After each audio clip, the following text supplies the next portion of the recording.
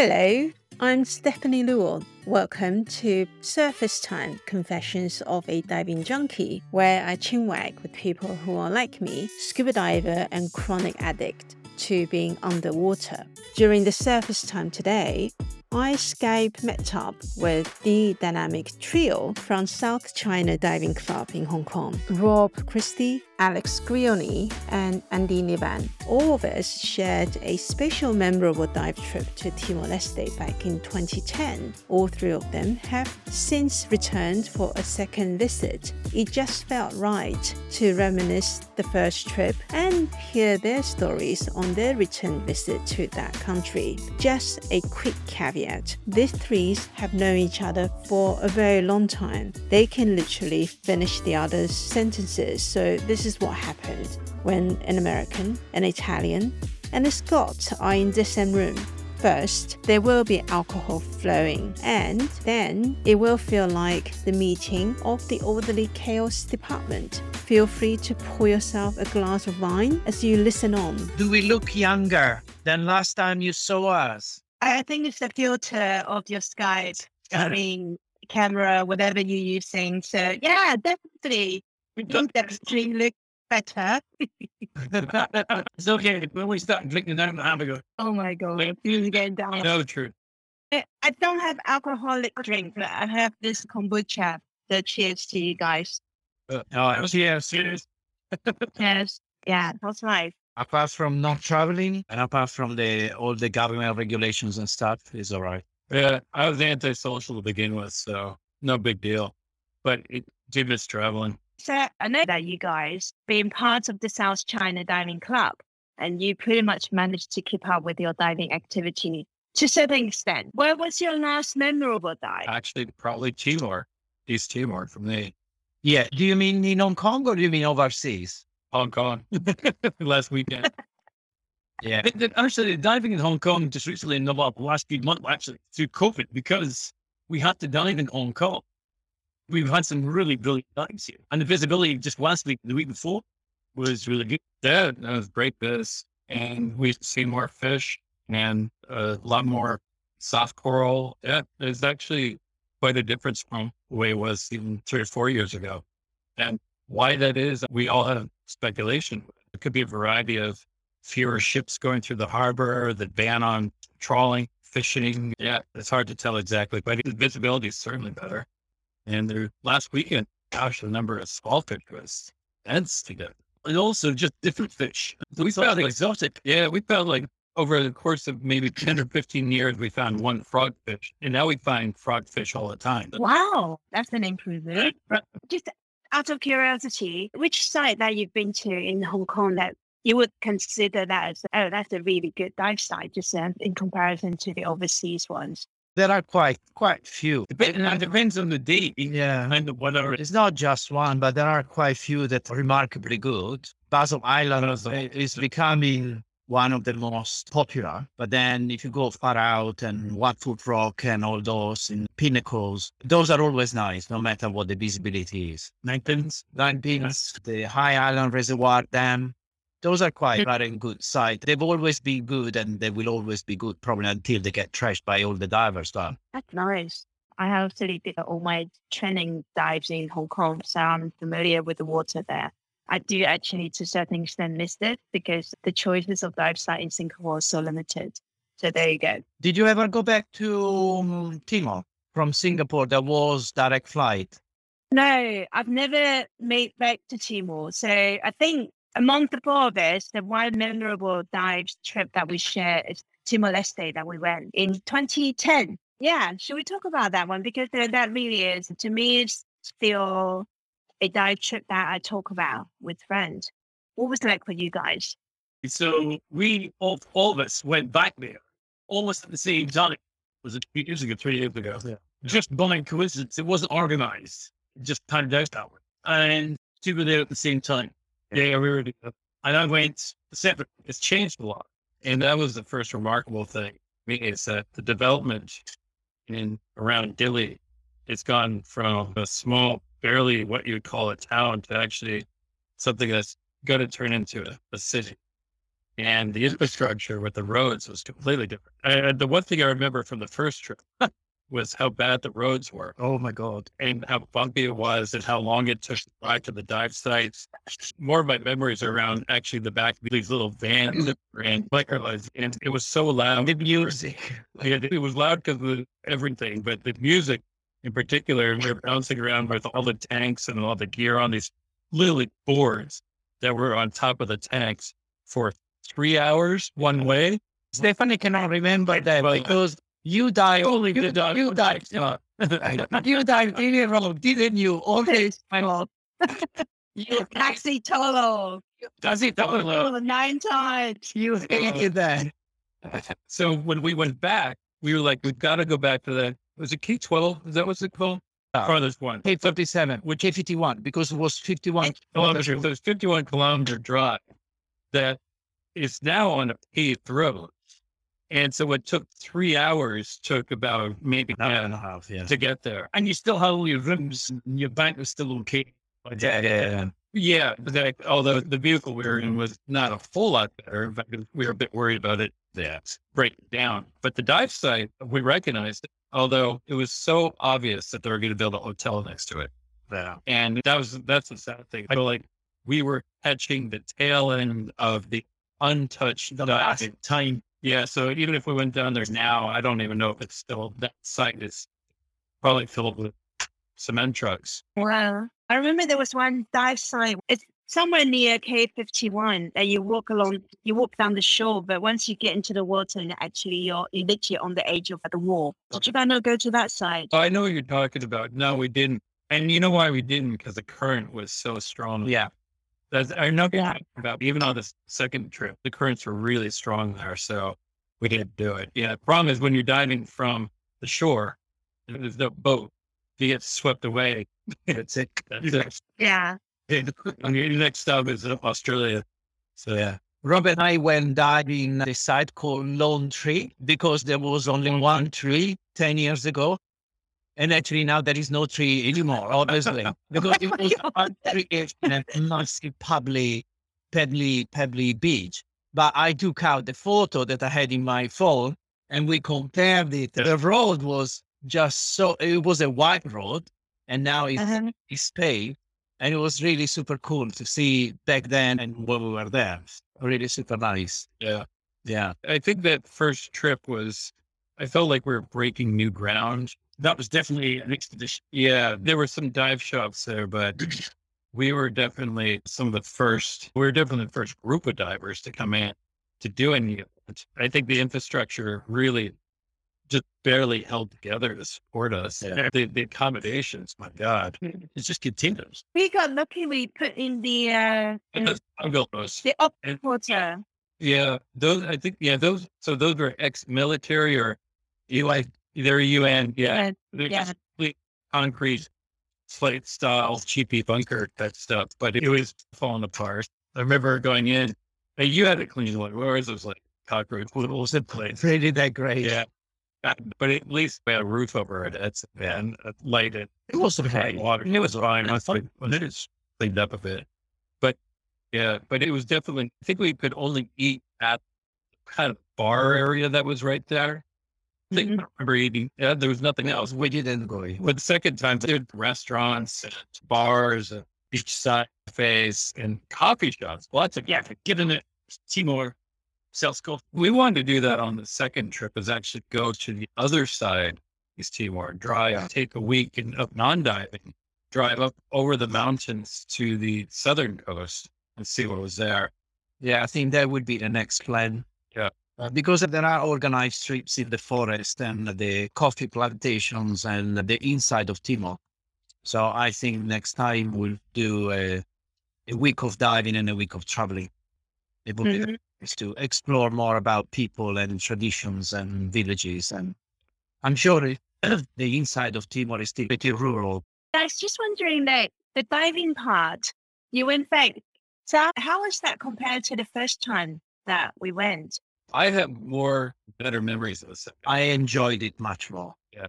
First time, it was just, everything was a struggle. And I remember the diving, but I feel like the second time we got to actually enjoy the dive was because of all the logistics. I think the first time I was less experienced, number one. And number two, we were supposed to look for our own stuff. So you build up stress, you build up, oh, I need to look for something. I need to find something. The second time we had a guide and we were doing our own stuff as well. Actually, sometimes we were finding more stuff for him to see than him for us to see. But it was a more relaxing way of diving, more relaxing. I forgot about it. The first time I remember getting there and they told us there were no guides. Yeah. We all had to go to the dive site too. We had no idea where to go. But the second time we were there, we had an awesome dive guide. He was from Sweden, actually. But I've never had a dive guide so passionate about diving and marine. Super cool. And just cool. This guy, and he just, every time we said to him we want to do more, he was in it because he loved it. And so we just kept dive after dive. And I feel like we saw so much more that second time. Oh, yeah.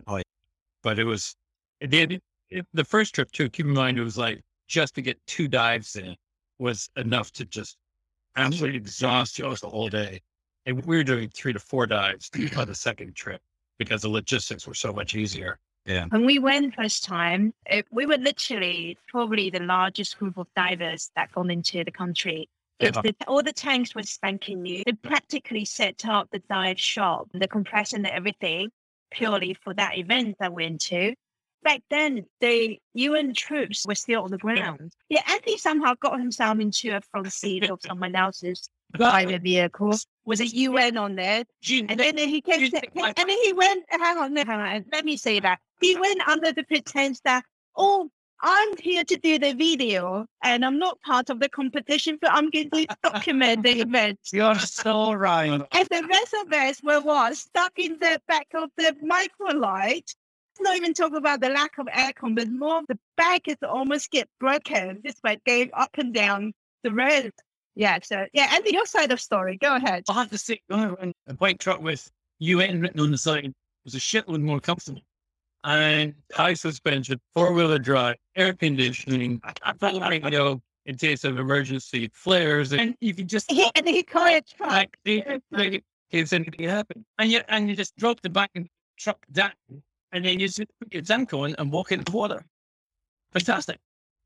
Yeah. But I had the biggest, come on, I was carrying 15 kilograms of camera gear. We were carrying nothing. Mine was bigger and heavier. The whole point is everyone else got on the back of the microlight and you somehow sweet talk your way into this lady who to be your driver the whole time. Okay, no, she was selected to be my guide. And she was called Alex, and she's Mexican. She's UN. And then one morning, we're all starting out the gear, second morning, and I went, where's my uncle? Like, oh, Steph's next. She's just gone off. I went, what? So then I said to Alex, I'm with Alex. He said, I'll just use my car. I'm going, come on, we're going to be taking 6 tanks and all the gear. I said, my car's probably okay for it. And then she drove right in the corner with a swing. Like, that'll work. But we didn't know that. It's been the lap of luxury for 2 days doing all this diving. We're getting wrecked in the microlights the whole way down and back. And we're like exhausted. And he's like bouncing off the walls. I remember you being like, you were all getting to the vehicle one morning. I'm like, what are you doing in this? You're like, oh, this is my ride. I'm like, how long have you had this? Getting angry. I'm like, we've been. It was challenging because, like I said, we had to find out on site, find our own way. And also, we had no dive guide, we had no porter, and it was exhausting. I know you guys through South China Diving Club. The time when I dived with you guys, you have this specific protocols when you go on your little junk trip every weekend. And you pretty much dive all year round, including Christmas. My gosh. I don't know how you do that, but anyway, some of you have done that. Now everyone is going to have dry suits. So you've upgraded to dry suit now. But it gets us through the 3 or 4 weeks. Yeah. The safety protocol is a big thing for you guys. And so when you went back diving in Timor-Leste, I'm going back to Timor-Leste because it really is still very under development. than the whole thing. The dive industry is still new, and the diving there really is a bit of novelty because you really need to be pretty advanced diver or experienced diver to be able to go there and then stay safe. So when you go back and then when you interact with all the dive shops, what do you look for? What are the key things you actually have to ask before you do any of these types of trips? Is there a recompression chamber anywhere in the region? And the answer for Timor, at least, is no. No, it's true. It's Australia, which is obviously another country that's a good airplane ride away. So you have to think about all your diving in terms of self-sufficiency and minimizing those risks. So that basically made sure that we weren't doing any deep diving, and we would say deep, like below 20 meters. Yeah, 20 meters. Yeah. And just keep it at that. And then it was a bit of a gamble when we showed up to figure out what this dive shop was going to offer. And I think we were just prepared for the worst, the basics of this. But they actually ended up, they were a German couple that ran it. English. Oh, they're English. Sorry. Yeah. But they, easy mistake to make. Sure. Because it's anyway, they had quite a big experience. But I think the real thing that made us very comfortable was the dive guide, who was excellent and kept everything in order. We had our own gears. The only thing we were relying on were the tanks in the air and the jacks. And they had the same expectations as us around that. So that was pretty clear. I think the only kind of iffy part was the vehicle. Yeah, which was a van, like one of these high ace vans that Hawk caused, but it was really falling apart. The rear hatch had to be tied down. Yeah. And we have all these tanks in the back, so they couldn't fall out. And we just packed ourselves and all the tanks in. And I just remember feeling like I hope we don't have to stop fast. Yeah. This is going to go out all over. That one kind of sketchy part of it was going down the rough way of the K47 though. Yeah. It was just hitting bumps here and there, wobbling, but yeah, it made it. Yeah. Again, beyond that, like in terms of safety, because we know we're very self-sufficient in that. We know how to manage ourselves, how to buddy dive, what to expect, when to call a dive, when we know that we don't have the proper equipment, but recognizing certain things, like we are pretty far away from the hospital. If one of us gets into problem, it's still, even on the second trip, that was a good hour long drive. Don't expect anybody to help you. So you have to accept those risks when you do it, but you just change your diving to make it a bit safer, not so deep, falling in if there's too strong current. Else. We dive with travel insurance as well. We dive in insurance. And then being based in Australia, it's an hour flight from Timor to Darwin. So there will be evacuation that is quite quick if we want to put it in that way. Quick in the sense of like same day. You still got to get to the airport, make sure there's a plane there that can evacuate. Yeah. Fly there. So they were really well run and organized, and they're very helpful. So I was never worried once we got there. By the way, our house was amazing. Our room was really good. The schedule, we could set up our own schedule. Yep. And the food was good. Yep. Nothing come for free. You have to pay for everything, but still we had a lot of flexibility. Yeah. A lot of flexibility. So it was good. I got to clarify, just anybody listening to this, that our standards for accommodation is very low. Very low. Okay, then describe what's your minimum requirement when you go on a diving trip? Clean bait and cleanish room. Doesn't have to be super clean, but cleanish. And it's good if there's hot water, but it's not a requirement. No. It depends beyond, but also do they kind power sockets. Oh, yeah. What's the power? Doesn't go off. Right. Power sockets. Charge your batteries while you're overnight or while you're out diving. They don't shut off the power. Aircon, that was what's up. Not necessarily. Aircon, that'd be basically on. Yeah, that's true. But we found some places that had nice, breezy bungalows. The fans, I'd say fundamentally then just the ability to run our own show and not get tripped up by other divers. I think it's not that we don't like other divers.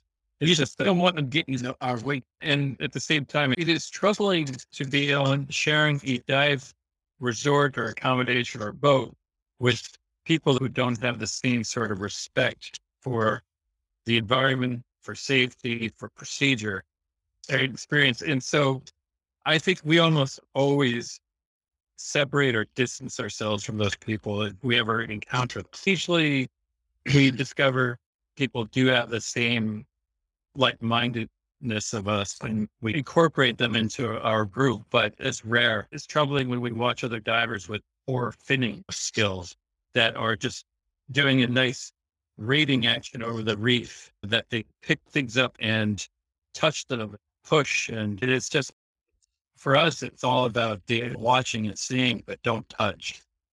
I remember one trip, I can't remember where now, but we had this other group that was also at the resort, and they're on and off the boat with us. We just were all cringing watching them dive. And we saw them at the airport later on, and all the men who had not been diving with full wetsuits, and the big guys had fire coral burns up and down their legs. And we're all like, because we all saw them underwater, just like pressed up against the coral and doing stuff that we would never do, never touch it. But they were paying the penalty for that badly too. So we did a dive to Malpassua, and we just took over. There were so many of us, there's 20 something, and we took over the resort. And the guy that was running is a technical diver. So we had to run up to the resort and the boats, and they didn't have to worry about us because they knew what we were like. We just go off and do whatever dives. Yeah. No, we said we scheduled a local dive schedule with them for everybody. Yeah. Everybody was happy. We've done that a few times, but that's what the club can do. As a group, we can get 20 people together and make a trip. Yeah. You get this you've got a better understanding with resorts. You can control your diving much more easily. Yeah, I want to chat a bit more about the influence of the club. There were many things I like, aside the social aspect, the diving bit, but I think there's the ongoing trainings. You got more experienced divers providing training to help others. And everything is voluntary based. Those are anchoring in people some really good, safe diving practice. So I think each one of you has been the chairman of the club at one point or another. Well, except for Alex, he's the only one who just said, no, I'm not interested. Just cut me out. But I'll be there every time says no for doing. Just do it. Can you guys share a bit more about the kind of culture that what make this club so endearing? Yeah, you're spot on. It's all volunteers. So the only things get done are things that people want to do. And that changes the whole mood. Nobody's forced to do anything, but everybody wants to do diving. And so having that volunteerism as the driver changes dynamics entirely. But it also means that sometimes you can't do things that you want to do because there's nobody there to do it. But it does mean we set an expectation that you give as much as you take. And I think for the most part, everybody who joins the club kind of sticks to that. There's also this willingness to do stuff to help other people. And when people join the club, they see that. And that kind of acts as a booster for them to go, okay, I'd like to help too. That is a self-generating. So people, you get that kind of form, a natural thing happens throughout the club because people have set an example and people follow that example. If you're called to do something that you don't want to do, then it just becomes a chore, and instead of enjoying it. And what I think I've seen in the last few years is that the load has been spread out more evenly. And so one or two people are doing something that immediately attracts two or three other people to help. And that ameliorates any kind of pressure. And people have someone to look to or someone to help to get things to where they need to be. What I like to say is that being part of the club is being part of a certain mindset. And people, when they join the club, they have to join the mindset. That's why it's difficult to find people who see us not to be as a dive shop. You go to the shop, you pay what you get for. It's very transactional. It's very materialistic. Whereas being part of the club, it's a commitment. It's having fun, going diving, get something out of the club, no doubt about it. And I've always said, we put a lot into it and the club should give us something back, but it's also putting something into the club. It's not just enjoy the club and get stuff out of it. free rides and nice diving and nice company and social. It's just a mindset. It's completely different mindset than a dive shop. And if you're willing to do it, that's okay. And I have to say that nowadays it's difficult to find young people who join us because young people sometimes are not willing to compromise what they want to get, or they don't want to they don't want to commit too much. They want to get something out of something. Very transactional expectations. They expect, I pay this, I get that. They see us as a service provider. Right. Nowadays, not just young people, but I think that sense of instant gratification is what lots of people are like chasing after, and that they feel that's satisfying, even though it's only like very short-lived, unsustainable. But I think the other element which we didn't actually mention is that the whole entire diving practice and curriculum, you have instructors training, and people, even for a non-diver, if they want to become a diver, they can actually join the club. And you're following BSAC.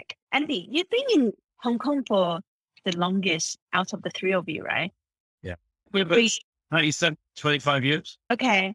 So did the club, did the club come before you? No, the club has been around for 40 plus years.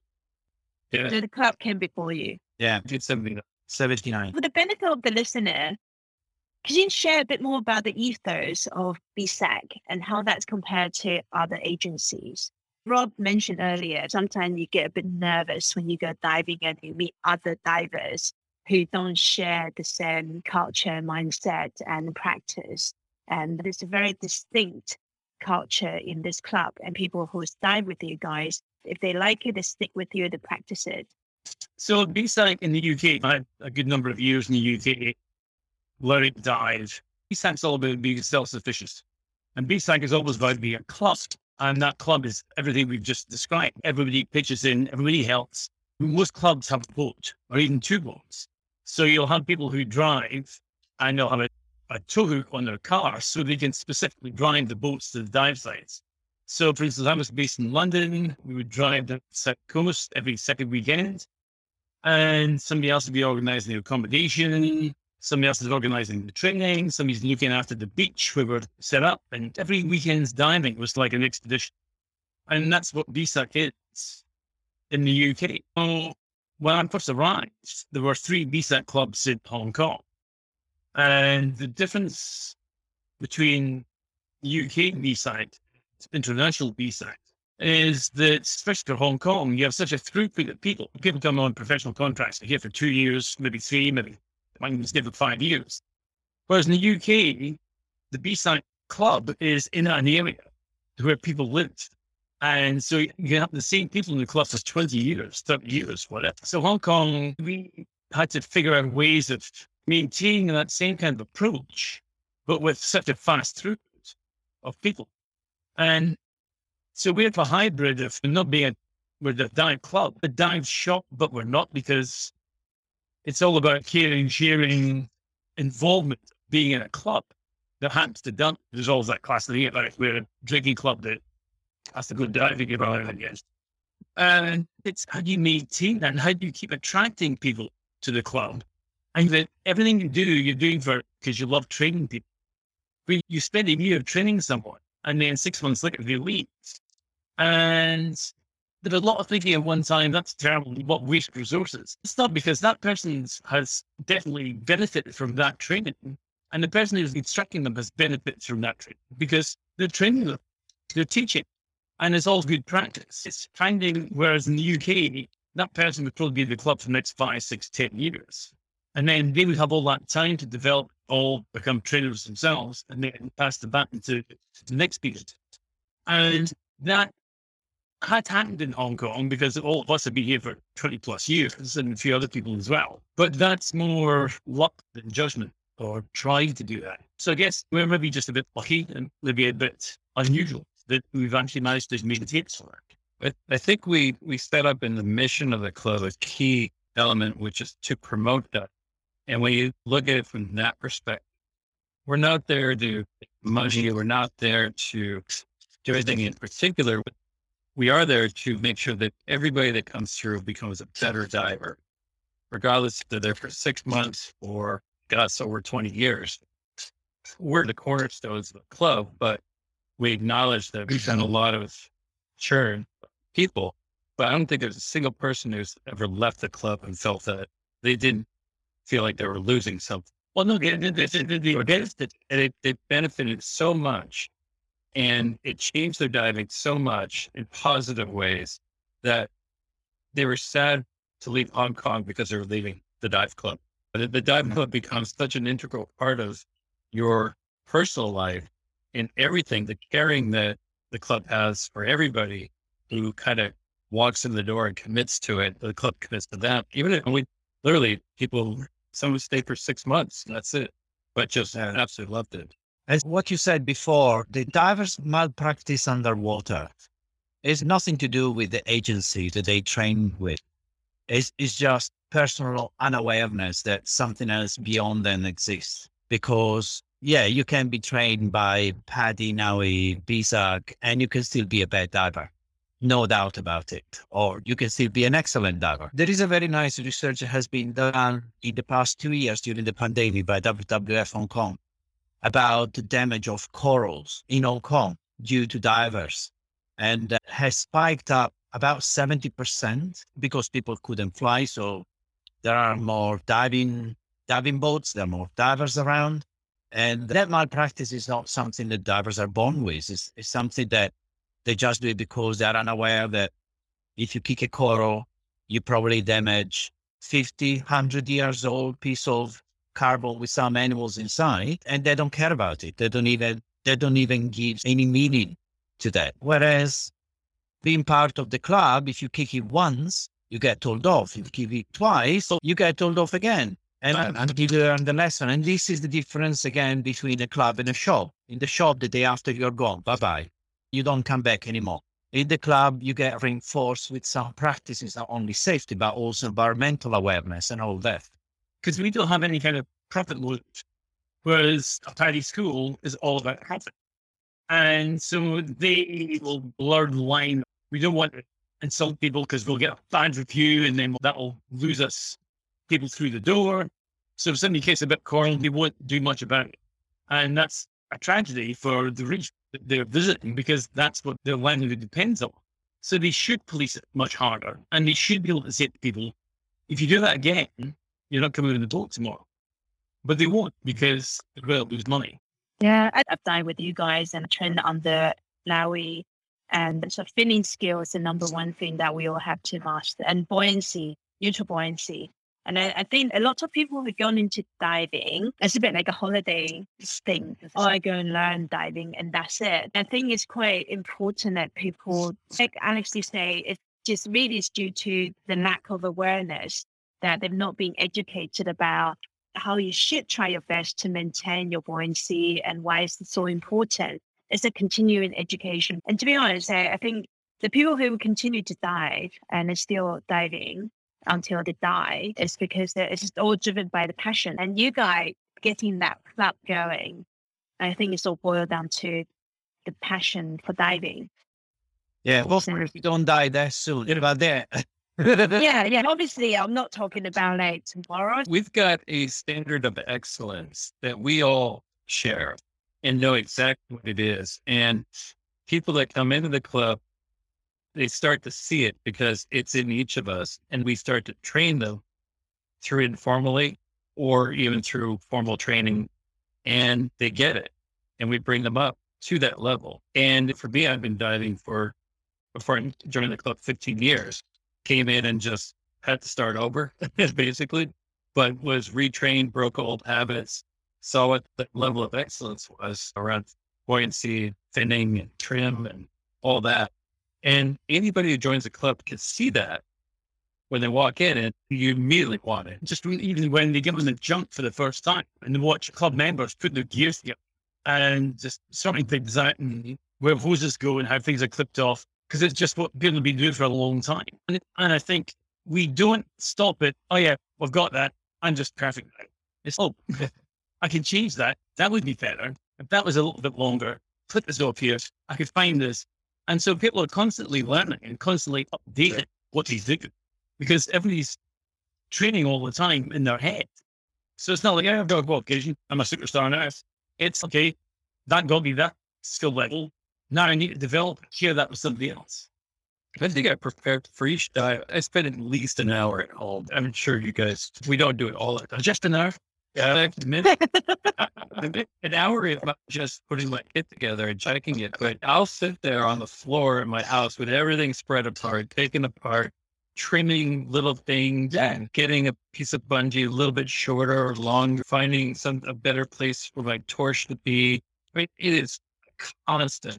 It's never ending. There's always something to tweak. And when you find that perfect spot after searching for years, and you realize the torch shouldn't go on this side, it goes back here better. And you're like, I figured it out. Yes. And you're like, this is awesome. And it's awesome for the next 3 weeks. And you go in there and you're like, you could be better. Then your torch dies, you got to buy a torch, and that starts over. But it's enjoyable. It's meditative. Just get there and just focus on it. Again, a lot of people like always ask us like, should I own my own kit? I'm like, hell yeah. You'll know it, you'll learn it, and it's what's saving your life, really. But you get to spend that time with it. That's the most important thing. Instead of just giving it back to the dive shop and hoping the next one that's given to you will work. What about you, Alex? Do you go through similar rituals before you go diving? I'm not that. Super nerd. Nerd plus. Yeah. In denial. Okay, Alex, it's fine. It's okay. I have my moments. So I have moments when I pack my bag today to go diving. I go diving, come back tomorrow, dry my stuff, pack it, and don't open it again until the next dive. Or sometimes I go through periods when I undo the bag, I undo all the straps, all the bungees, everything, and put them back together. And yeah, I don't do it regularly, but I go through these moments of nerdiness that, well, they can't see in this window what's around us, which is nerd central. It's nerdy day. Everything in here is connected by Bluetooth. Everything. And he's so beyond us. Master nerdiness. Do you consider yourself having a bit of OCD when it comes to diving? Or very OCD? OCD? Yeah. No doubt about it. What's OCD?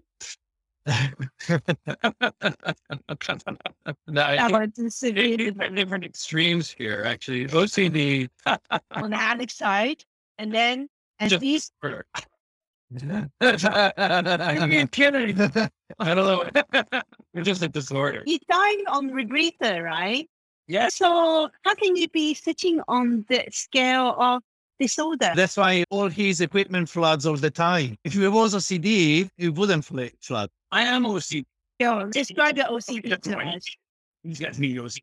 Orderly, chaos, department, whatever. So, EV breather diver, you have to be thinking about it all the time. I dream about rebreathing, even when I spent 3 months rebreathing. And in fact, here we go. Change question, Stephanie. You're going to go down. I'm here. No, forgive you. I just found it. Okay. So I recently went back to Bali and did the GUE fundamental course just to keep up with my own personal training. Did you enjoy the fundamentals? Or did you think this is a bit too much? Well, you guys were talking about tweaking with your gear and everything, and then the constant change. So one thing that requires that you have exactly the same setup. You have your compass on your left arm, your dive computer on the right arm. And that was one change for me. I'm used to wearing the watch on my left. So I always have my dive computer on my left arm.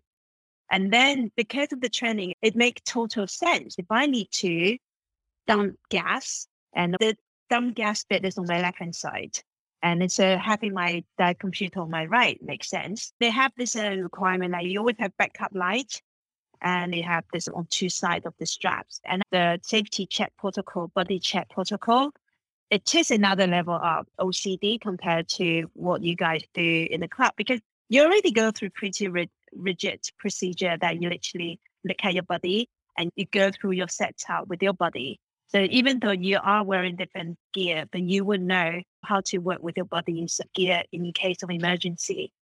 And then UE's philosophy was that they actually do away with that layer. So you should know what your body has, and then you will know exactly what to do instead of try to learn it just before you go down diving together. Because everyone dives exactly the same way with exactly. Yes. Yeah, in a way, I think that kind of streamlining your setup that I really like. And then that was a good one. It was great. I was very fortunate. My instructor, he's more like a contemporary instructor. So he's not like the kind of GUE reputation that everybody heard of in the market, that they feel that they're the elite diver of the world. To me, any diver to be called and considered as elite would be the SEAL Navy guys. Different diving. Yeah. That's the other thing you got to realize. There are different types of GOE is a great recreational system to keep you advanced recreation. And all those are like perfect, wonderful habits. It also breaks old habits. So I think in general, it's a very well-respected course and worth it. But it comes from the cave dive system. And so what is the verse of it?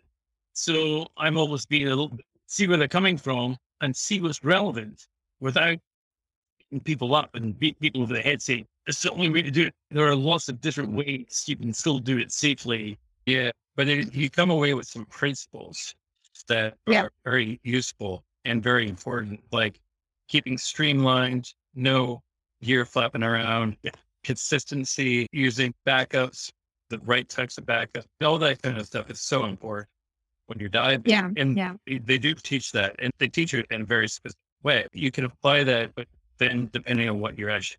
So look at educating people how to adapt equipment for a particular dive.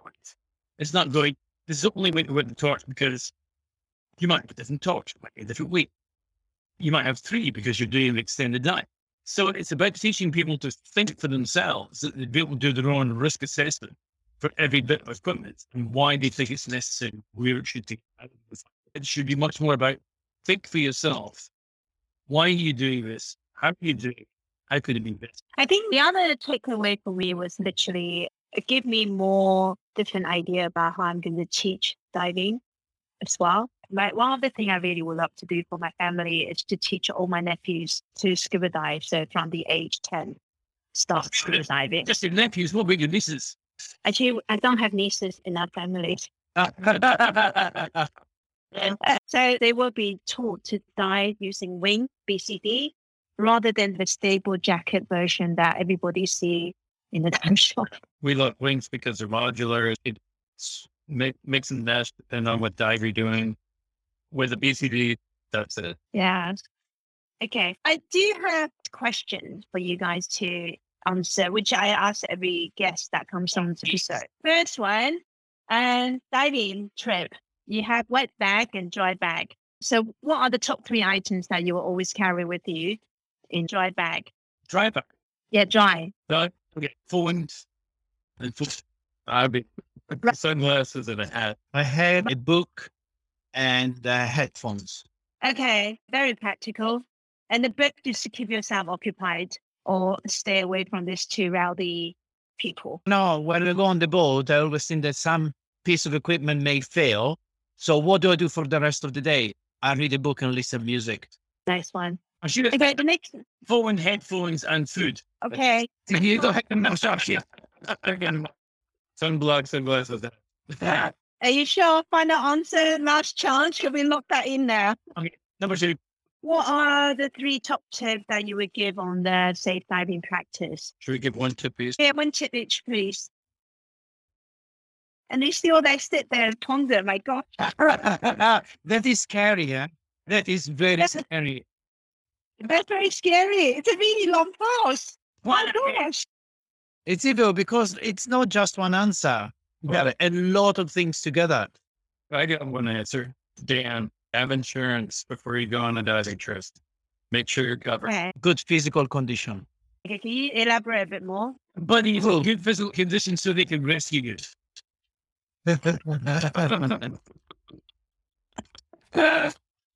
Yeah. Be smart means be smart. You don't want any to be your diver. No.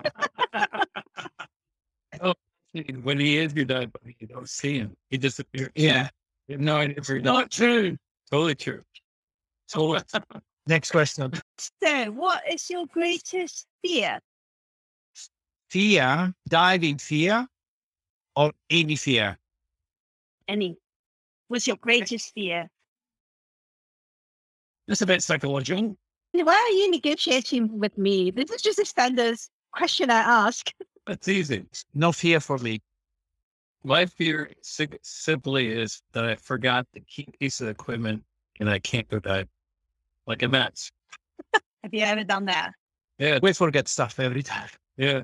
You could be out on a dive boat. You don't have a vest. That's it. Everybody else is diving and you're reading a book. For all the listeners out there who are not divers, who are thinking, why are they not saying fear of drowning? And it's like, just never occurs. No. Never. It's just, I think we know our gear, kit, and the tanks and everything so well that the biggest danger we have is actually like probably being hit by a boat as opposed to actually drowning. Yeah. Getting stuck on a net.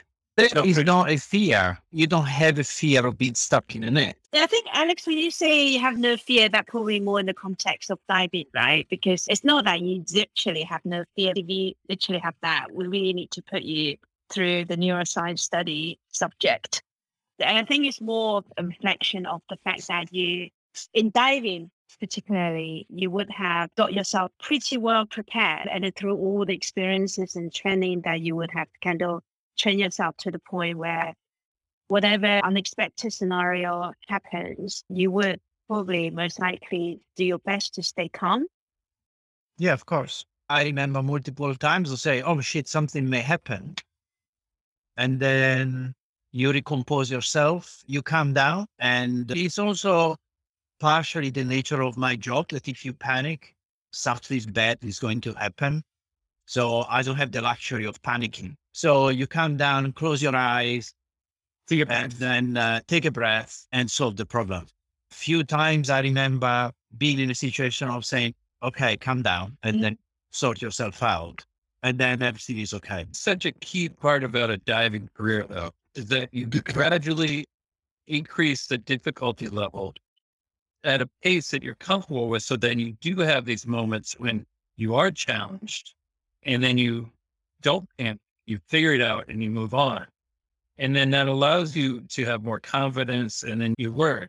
It's the people who just rush into using things like rebreathers, for example, without all that history of experience. That's dangerous. But I think that is what a diving career is. It's just a series of challenges that you've overcome that were just a stretch to get you a little bit further. I remember getting caught down current one time. It was really crazy. And I fought it. And I got up and I was almost out of air. And I thought, oh, God, how does people... And then somebody's like, you just go to the side. And I didn't even think of that. Alex, you were saying earlier, because of your job, you're a vet. And actually, I don't understand why as a vet you need to stay calm. Aren't you just dealing with fluffy animals all the time? When you're doing a surgery, something unexpected happen, the patient is dead.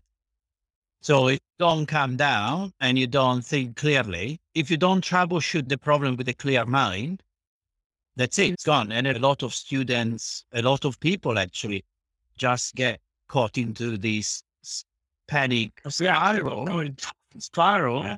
and say, hey, calm down, troubleshoot the problem step by step. And it's exactly the same for diving. Exactly the same for diving. Last year, we organized a deep dive, right? At 30 meters, I got caught twice in lines because a lot of people were going, how the day was organized. People were reeling off, go to 40, come back and go up. And there were a lot of lines that were crossing each other. And I got caught with my feet to one or two or three of the lines that were all in parallel. And I thought, oh, okay, zero visibility, 30 meters. My body was next to me, but I couldn't see and he couldn't see me and he couldn't see my feet. It was just too bad and not looking. And in that moment, if you panic, and then I thought about it and I says, okay, so what do I do now? Shall I panic or shall I not? And then you calm down, you call your body, and then you try to explain what the problem is, and then you move on. So it's just a psychological, a mental problem, a mental issue. Approach. There's a very morbid view, but very practical, that in diving, if you literally die with a full tank of air, you clearly panicked. and died from panicking. But if you are found dead with an empty tank of air, basically means that you did everything you could to try to get out of that situation. And that was the best you could do. And you didn't panic. So it's a terrible way of looking at it. Well, but it goes back to that concept. You should always calm yourself down, figure out what to do next, and then try it. Most inexperienced divers in fatalities have full tanks of air because they forgot to turn on their air. That's probably number one cause of fatalities underwater. Drop the rag and they can't find it. Yeah. And I haven't got a necklace. That's really simple, straightforward. So, next question. What is your greatest extravagance? Oh, my snorkel. I paid $700 for that stuff. Okay, that's still brilliant. I never use it though. I'm scared of losing. I bought one. It was 1,200 Hong Kong. Yeah. And it's a double snorkel. Oh. And I've used it nearly 3 times. Because I used mine twice. Because You're too scared of losing it, or it doesn't work as well as you expected? you have to add it to it. it's sick to people. It is so complicated. It's, to be fair, it's meant for high intensity swimming pool trip. I thought, oh, that'll be fun. I'll try that. And I did. And I tried it again. I went, nope, still getting better. Mine has no doubt in the fact that it's really cool. It's good. It just, all the water purges out. Awesome. And it's the same color as my mask. Important. Because that's one of the fundamental things about being an experienced diver. Color coordination. But I'm going on. I know dive with a snorkel. That's the fun part. None of it. Guys, so that's Nobody does with a snorkel. Okay. Moving away from the mask and snorkel, the next question, what do you value most in your friend? I don't have friends. Look at us. Problem solved. Trust. Exactly. That's why you don't die with him. I trust that he That's why I'm dying on my own. that's what I trust is. I know exactly what he's up to. I'm really beating it.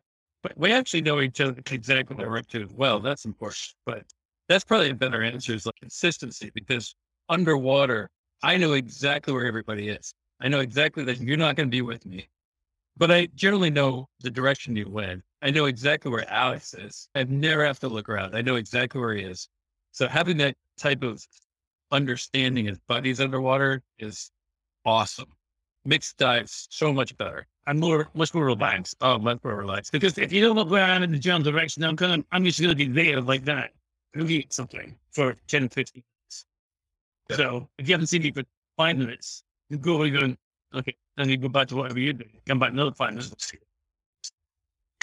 We all find it Okay. hard to dive with a new buddy for the first time. Yeah, because you go, You just always try to, where are they? You find out they're above you, like, why are you there? I'm here.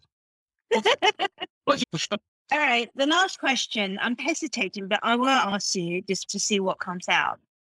If we swap seats, that you're the host of the podcast and I'm the interviewee, what question would you have for me to answer? what do you do this for?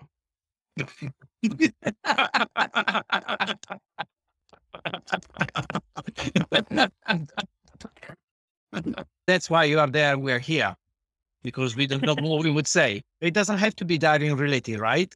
No, it doesn't. Okay. If I'm not wrong, you are a lawyer by training. Is that correct? Yes. Yes. Careful how you answer this now.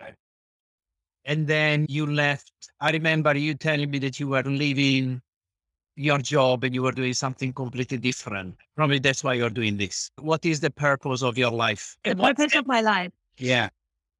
You went from a very specific field into you were doing also meditation stuff or And the wellness. Yeah. so you went to different completely fields. It's a good question. As you say, I'm a lawyer by training. I was working in the bank in finance, and I'm still attached to the finance investment side of work, but outside the bank environment. But I think the other aspects of it is the fact that, which is also why diving is so important to me, is to be able to create space for yourself so you can realign your mind and body. In a way, stress management. But I think it's more the mental management. Like, what do you do to allow yourself that just be able to step away from a situation and then take a break from it? When you go back in, you start to see things from another perspective. And so I think the other thing which I also do a lot is meditation, mindfulness. All of these are very relevant and very important. I've always been doing that alongside with my corporate job. My corporate job is stressful. A lot of time it's about firefighting. You could easily be pulled in 100 different directions at the same time. But again, how to deal with it? You have to stay calm. You have to stay centered. We talk a lot about earlier dealing with the fear and the unexpected situations. The first thing is do whatever you can to stay calm and then to work out how to troubleshoot. And I think being in the corporate, there's a very clear mental disconnection because people perceive that the practice of meditation is all that kind of spiritual. And then they should be kept outside the corporate environment, not connecting the two. But to me, I could do my corporate job better because I have other stuff in life that kept maintaining me and grounding me. So scuba diving is actually one of them. Maintaining a balance. Yeah, maintaining the balance. I think, Rob, you're also in corporate, right? So you could also relate to that. Yeah. So I've been kept me sane throughout COVID. I need to go out on Sunday or Saturday underwater just to tune out and go back to what's real, which is watching fish. Doesn't get than that. And you're right. It absolutely centers you. Clears your head and you go back in on Monday morning with cuts and bruises and nicks and scratches and remembering what real life is like. And then you can make better decisions. And yeah, no, it's true, but it's essential. Absolutely essential. You need to go out there. And from a wellness point of view, going into a completely different environment underwater just helps everybody slow down in the center and start realizing there's other things going on as well. That whole mind-boggling circuits around you doesn't exist for the day that you do it. I mean, simply for the 2 hours that you spend underwater. And that is a great way to get people to slow down, literally take a breath and go, there are other things that are more important. You have been listening to Surface Time, Confessions of a Diving Junkie. My guests today were the main fixture, cornerstones of South China Diving Club, Rob Christie, Alice Grioni, and Andy Niven. Behind all the banters, their friendships have been forged and deepened over the years through their shared passion for scuba diving and the engagement in the club, from running the training to leading dives, and naturally socializing with one another on their weekly Thursday club night. The club has been and still is a delightful place to meet other like-minded people. If you live in Hong Kong or are visiting Hong Kong and want to meet them, just go to Aberdeen Boat Club. That is the building right next to Aberdeen Marina Club on the Thursday night. You will definitely be greeted and welcomed warmly by the club members. So go and connect with them. Surface Time is executively produced by Noetic Production and music by Dress Studio.